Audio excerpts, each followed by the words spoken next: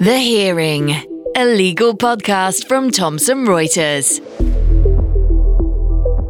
I do think a lot of candidates are wooed by the headlines of crazy starting salaries and they think, oh, that's fantastic, I want to be a lawyer. But the reality for most people in the profession is not that incredible starting salary.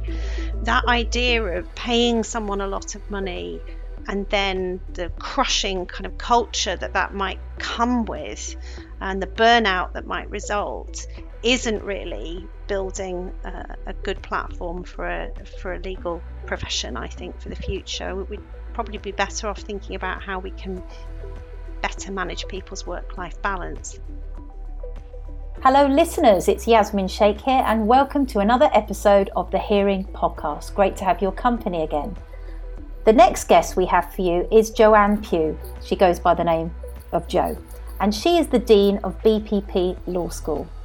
We wanted to have Jo as a guest because we wanted to talk about legal education and start at that end rather than, as we have with previous guests mostly, is talked about people once they're in their careers. There's been a lot of changes in the legal education. The SQE came into force last September. Jo speaks a little bit about that, what it is, what it looks like. She talks about the new skills lawyers need to have, what the legal profession is going to look like in the future, emotional intelligence, tapping into resilience, all of these, if you like, softer skills. So Jo will expand on that in the interview. The Hearing. I'm so pleased to welcome our next guest, who is Joanne Pugh, and she is the Dean of BPP Law School. Welcome, Jo. I can call you Jo, I hope. Yes, you can. That's fine. Fantastic. Welcome to the podcast. Really great to have your company here. Jo, the first question I want to ask you, you're the Dean of BPP Law School now, but you qualified, I believe, as a solicitor in 1997. Why did you want to become a solicitor? Could you just tell us a little bit about that? It's a bit embarrassing, really, because I don't think I did want to become a solicitor. It wasn't my first passion at all. My first passion was the theatre, which I did lots of in my sort of teens and 20s. But to be honest, I wasn't cut out for that precarious career that is the theatre and acting, so I couldn't really face the idea of waiting for my next role or contract. So I suppose by the time I got to my mid-20s, I was looking for something stable with good prospects. I was working for various building societies at that time, and I came across solicitors in that role, and I thought it seemed like an interesting career.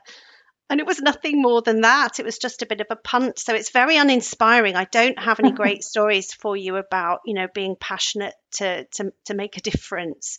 But once I got into it, I certainly, grew to love it. So something very different, I think, to what a lot of people will tell you about their journey into law. Well, we've all got different routes in, so that's your story. That's absolutely fine. And what was your career path then to becoming dean? What did you specialise in as a solicitor? I was actually a commercial property solicitor, and I joined Eversheds. They were Eversheds, Hepworth and Chadwick at the time. I did my training contract there, and then I went into a newly qualified role, and I stayed with Eversheds for about 7 years in total. But I guess, I had quite an unusual journey into the legal profession. I mean, I've said it wasn't my first passion, but, I don't come from a professional really or legal background. I'm the first generation in my family to go to university. I went to a kind of underperforming comp. So when I got into the legal profession in the 90s, I actually found like I didn't fit. I didn't feel like I fitted. And it just felt difficult for me, especially then I'd had 2 small children. And I got this opportunity to go and work for BPP back in 2003, 2004. And I loved it. And I've been with BPP now for 17 years. I did all sorts of roles, tutor, program leader. The last role I did before becoming the dean was as director of program development. And I was heading up a design team looking at the SQE and using that as an opportunity to, change how we did things at BPP in terms of our programs and teaching strategy and everything. So it was quite an unusual and long route to becoming the dean. Yes. And now most of our listeners are lawyers and they will be familiar with the SQE, but as we've mentioned it now, could you just tell us what the SQE stands for and what is it exactly for those listeners who may not be familiar with what it is? So the SQE is a set of assessments that you need to pass in order to qualify as a solicitor now. So the route to becoming qualified as a solicitor has changed. It used to be that you needed a law degree or a conversion course, like I did.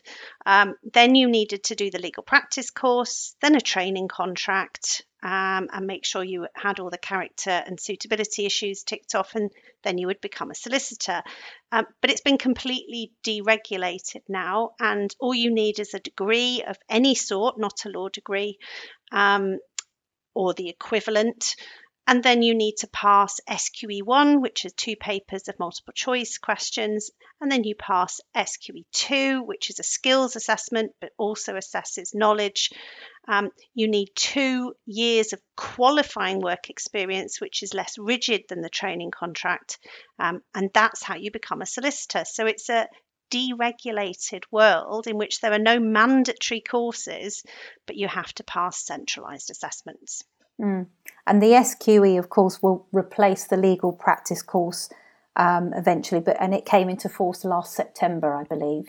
That's right, yes. So we had our first SQE assessments in November, and they are the first ones. In fact, the results have just come out now. So there are still opportunities to qualify via the old route, but you had to have started on that journey before the 31st of August last year. There's quite complicated rules, but that's the basic position. Yeah. Thank you for explaining that. That's really helpful. And the skills part, I believe BPP have devised a skills course, which in consultation with city law firms. Is that correct? Well, I said in my previous role, I was Director of Programme Development, and we looked at our learning and teaching strategy. Actually, what we decided then was that we were going to embed skills throughout all of the programs that we teach, because in practice as a lawyer, you don't separate out the knowledge from the skills. And so it's important when we're, designing courses designed to get you ready for the profession, that we don't separate out the skills. So yes, at BPP, we do have a specific coaching course that gets you ready for the SQE2 skills program, but actually all of our programs embed skills and professional behaviours that are important for sort of contemporary legal practice, and that's part of our DNA. Interesting. And, there's some people who will qualify as a solicitor, maybe they haven't thought about becoming a dean of a law school. Could you tell us, what is your typical day? What does it look like? What does a dean actually do for those who may not know? Oh my goodness. No day is the same. It's a very wide-ranging role. I'm responsible for all of the law school programs and the student learning experience. So some of the time will be spent, looking at quality assurance processes and looking at performance of our students across the range of programs and deciding what interventions or changes we need to make. A lot of the time is actually spent talking to our students, making sure that they're enjoying their studies, that they're well prepared for their legal careers. So there's various student voice activities that we do across all of the programs. But I also have to work with regulators like the SRA and the Bar Standards Board, and I spend a lot of time with law firms. We design some bespoke programs for law firms, and it's always great to meet with them and understand what they're facing now and what they want us to help them develop in their new pipeline of talent. And we also work with chambers and understand how we need to finesse our bar course to meet their needs as well. But a lot of the time I'm looking after our staff. We've got an absolutely fantastic team of professionally qualified tutors and support staff. So, it's a really wide-ranging job looking at all aspects of higher education, but specifically around vocational legal education. And it's probably helpful, is it, that you've been there for 17 years, I think you said, and yes, carried out varied jobs there. So you really know the workings within BPP and what people do in different roles. That must be helpful for your job as a dean.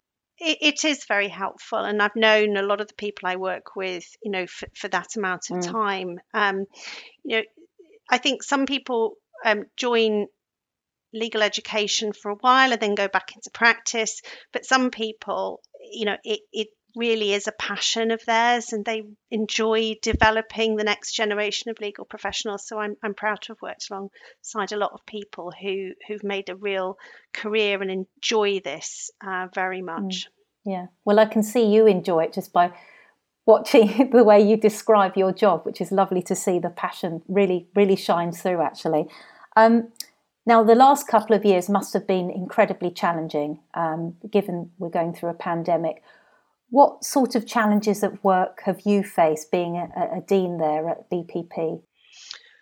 Well, I suppose when the pandemic sort of hit, the biggest challenge straight away was to try and move all of our provision online very quickly. So we were actually able to replicate all of the tutorials and lectures that we would have normally done in an online environment straight away. So I'm quite proud of, the fact that we carried on offering our students learning opportunities and assessment opportunities, enabling them to go on to their training contracts and get their qualifications without a break. So that was a great thing. But it wasn't without its challenges, because we were launching our 2 new programs at the time, the postgraduate diploma in law and the new bar course. And we'd chosen some new educational technology to support that. We'd invested in a personalised adaptive learning platform with some AI built in, which was sort of gearing us up for SQE.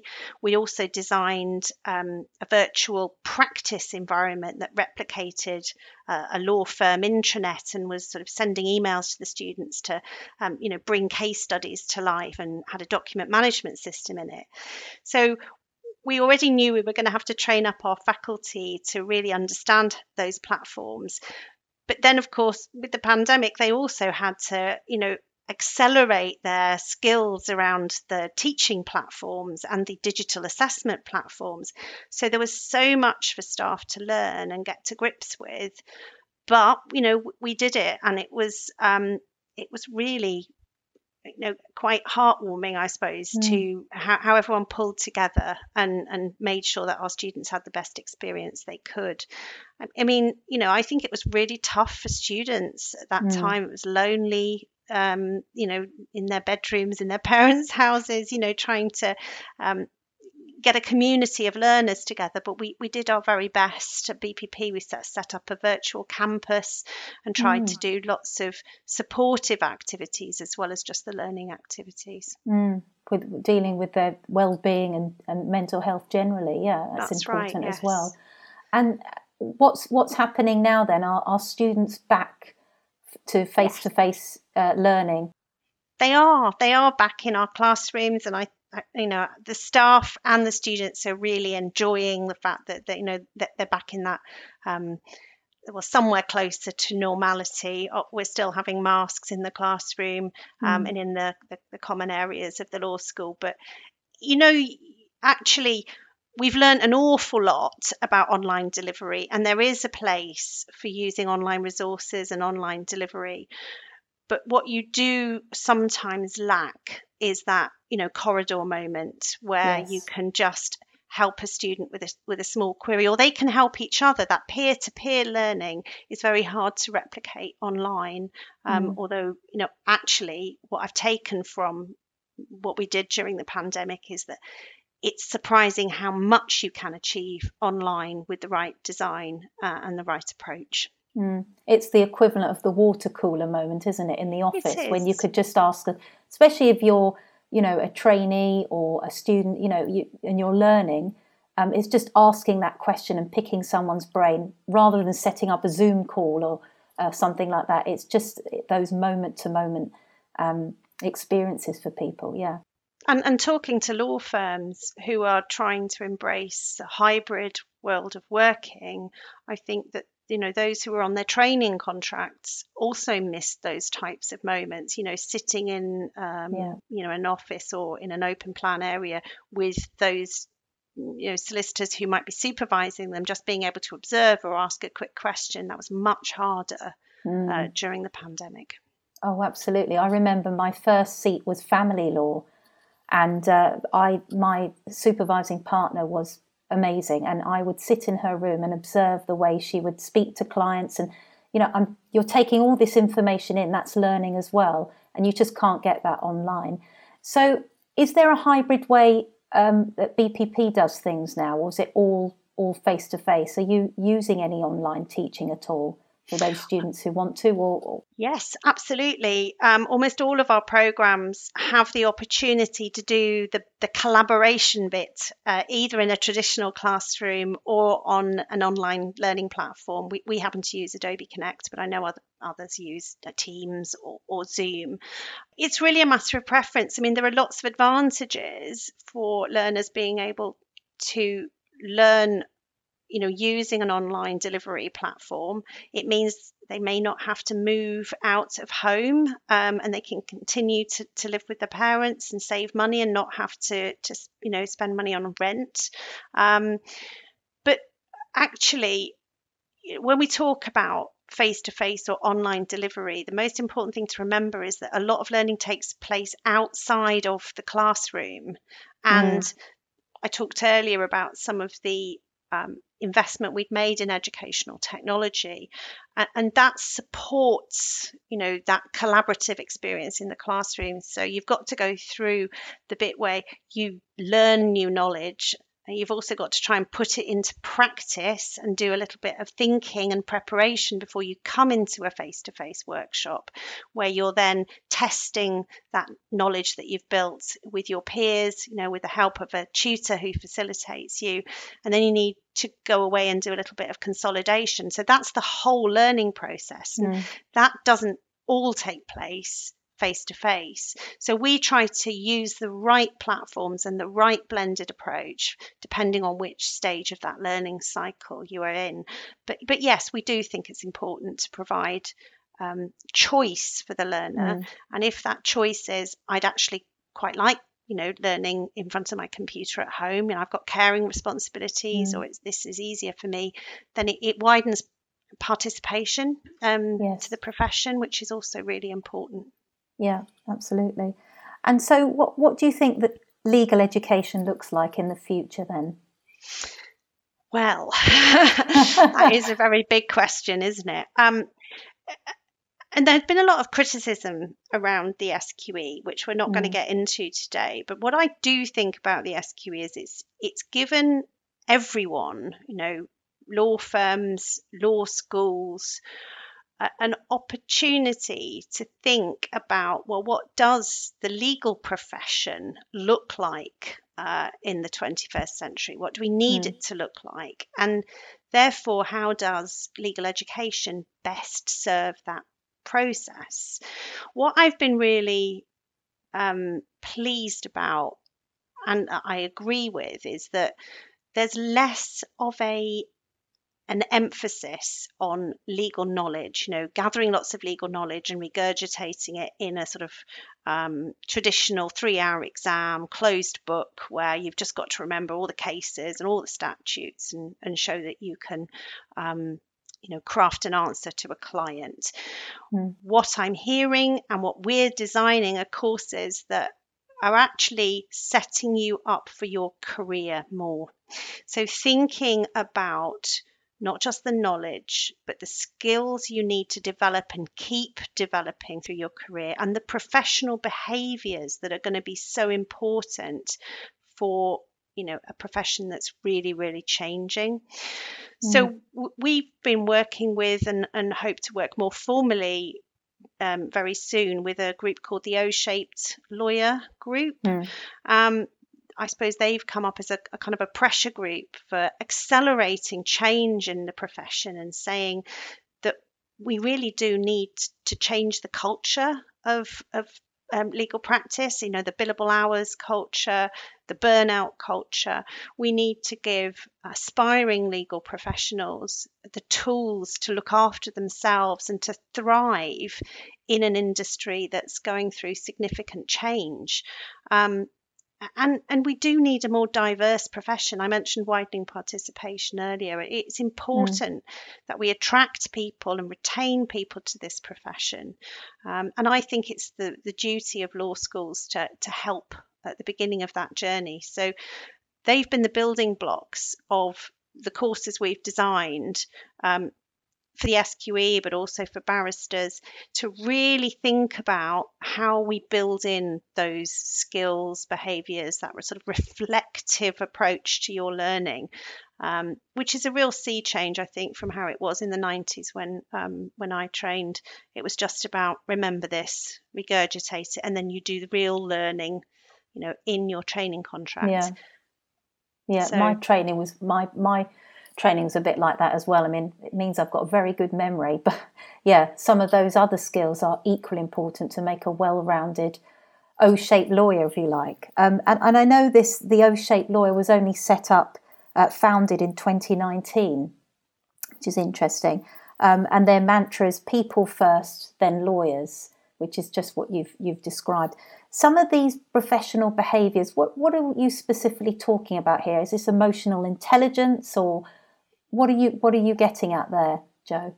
Yes, it's about how you treat other people, how you look after yourself, and that should come first. And if that comes first, the way we work with other people, then actually you're more likely to delight your clients. You're more likely to be able to be resilient and cope, in the long term with your career ambitions. When I talk about professional behaviours and the courses we've designed, there's a whole part around looking after yourself and others and your own well-being, and that embracing the diversity of the profession. But there's also a whole load of other sort of professional behaviours around making sure that you do understand the clients you're working for, how they operate as a business, the financials around some of that, the fact that you are, working for a company that's also trying to make money. So that there's a whole range of understanding about how technology is disrupting the profession, how we might harness technology to deliver a better service to our clients. So we've designed part of our programs as the business of law. So we weave in all of those topics. But we've also put in one of our assessment criteria, one of our assessment tools is the use of a portfolio. So in the past, in the LPC, for example, you had to pass a legal writing exam, box ticked. You had to pass a legal drafting exam, box ticked. What we think is it's much better if you curate examples of the simulated work you do at law school and you reflect on that and think, okay, well, I can do these tasks in drafting, but next I probably need to work on this. So you never see yourself as the finished article. You always think, okay, well, this is something I'm going to be doing all of the time I'm a lawyer, getting better at drafting, getting better at my advocacy, and thinking, do I work well in a team? Am I treating everybody the right way? Am I getting the most out of my developing leadership skills? So it's about thinking about all of those things and weaving in the foundational part of that into the courses that we do and setting people off on the right journey into their professional career. Because I looked at the website for O-shaped lawyer, which is an interesting read. I'd urge listeners to look at that. You've explained it beautifully anyway, but in summary, but they describe it as, hoping that for lawyers of the future, they'll be more well-rounded, more human-centric and emotionally intelligent as well, which are obviously really good skills to have as a person and as a lawyer, obviously.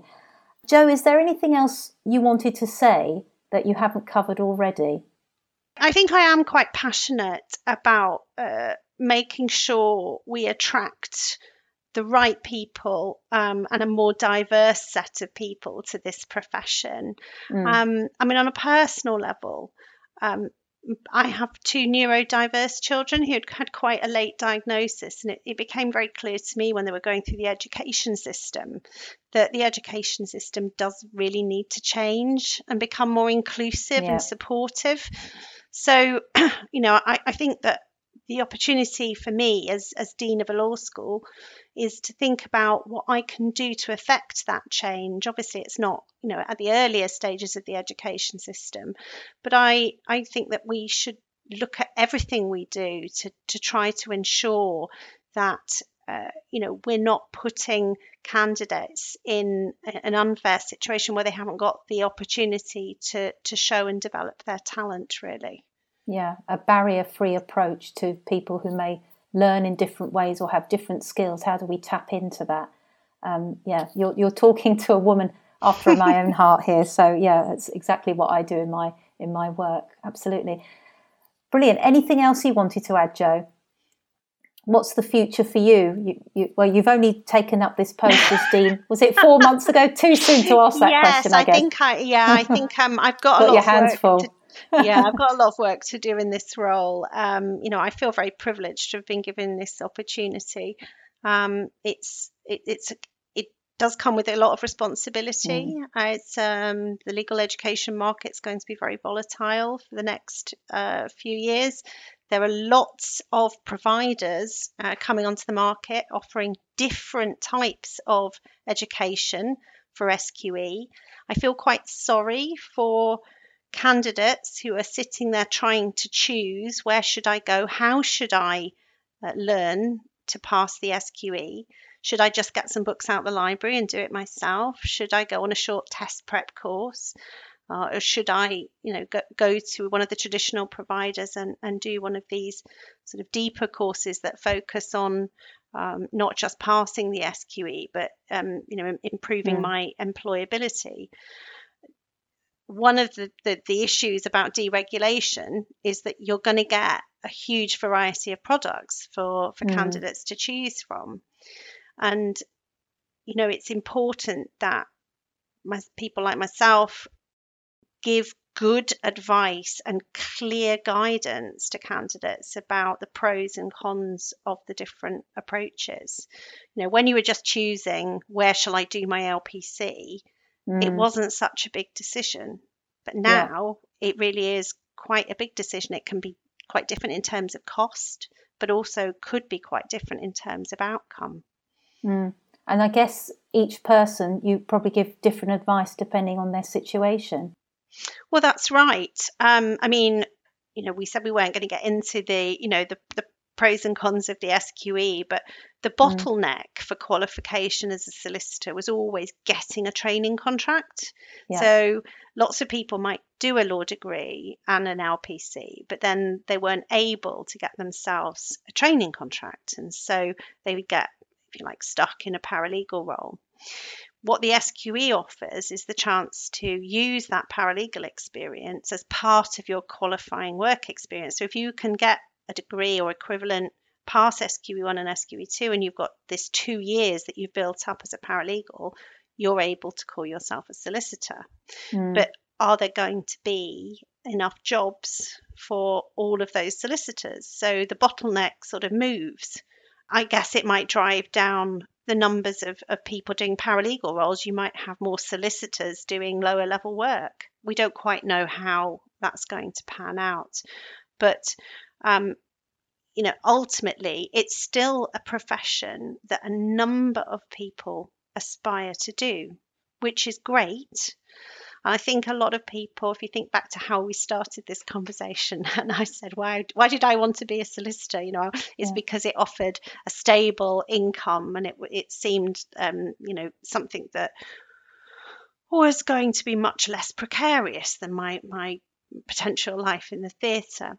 I do think a lot of candidates are wooed by the headlines of, crazy starting salaries, and they think, oh, that's fantastic, I want to be a lawyer. But the reality for most people in the profession is not that incredible starting salary. And to take us back to the O-shaped lawyer, that idea of paying someone a lot of money and then the crushing kind of culture that might come with, and the burnout that might result, isn't really building a good platform for a legal profession. I think for the future, we'd probably be better off thinking about how we can better manage people's work-life balance than paying them huge salaries for a short period of time while they can manage that working life. Yeah. Exciting times for you, Jo.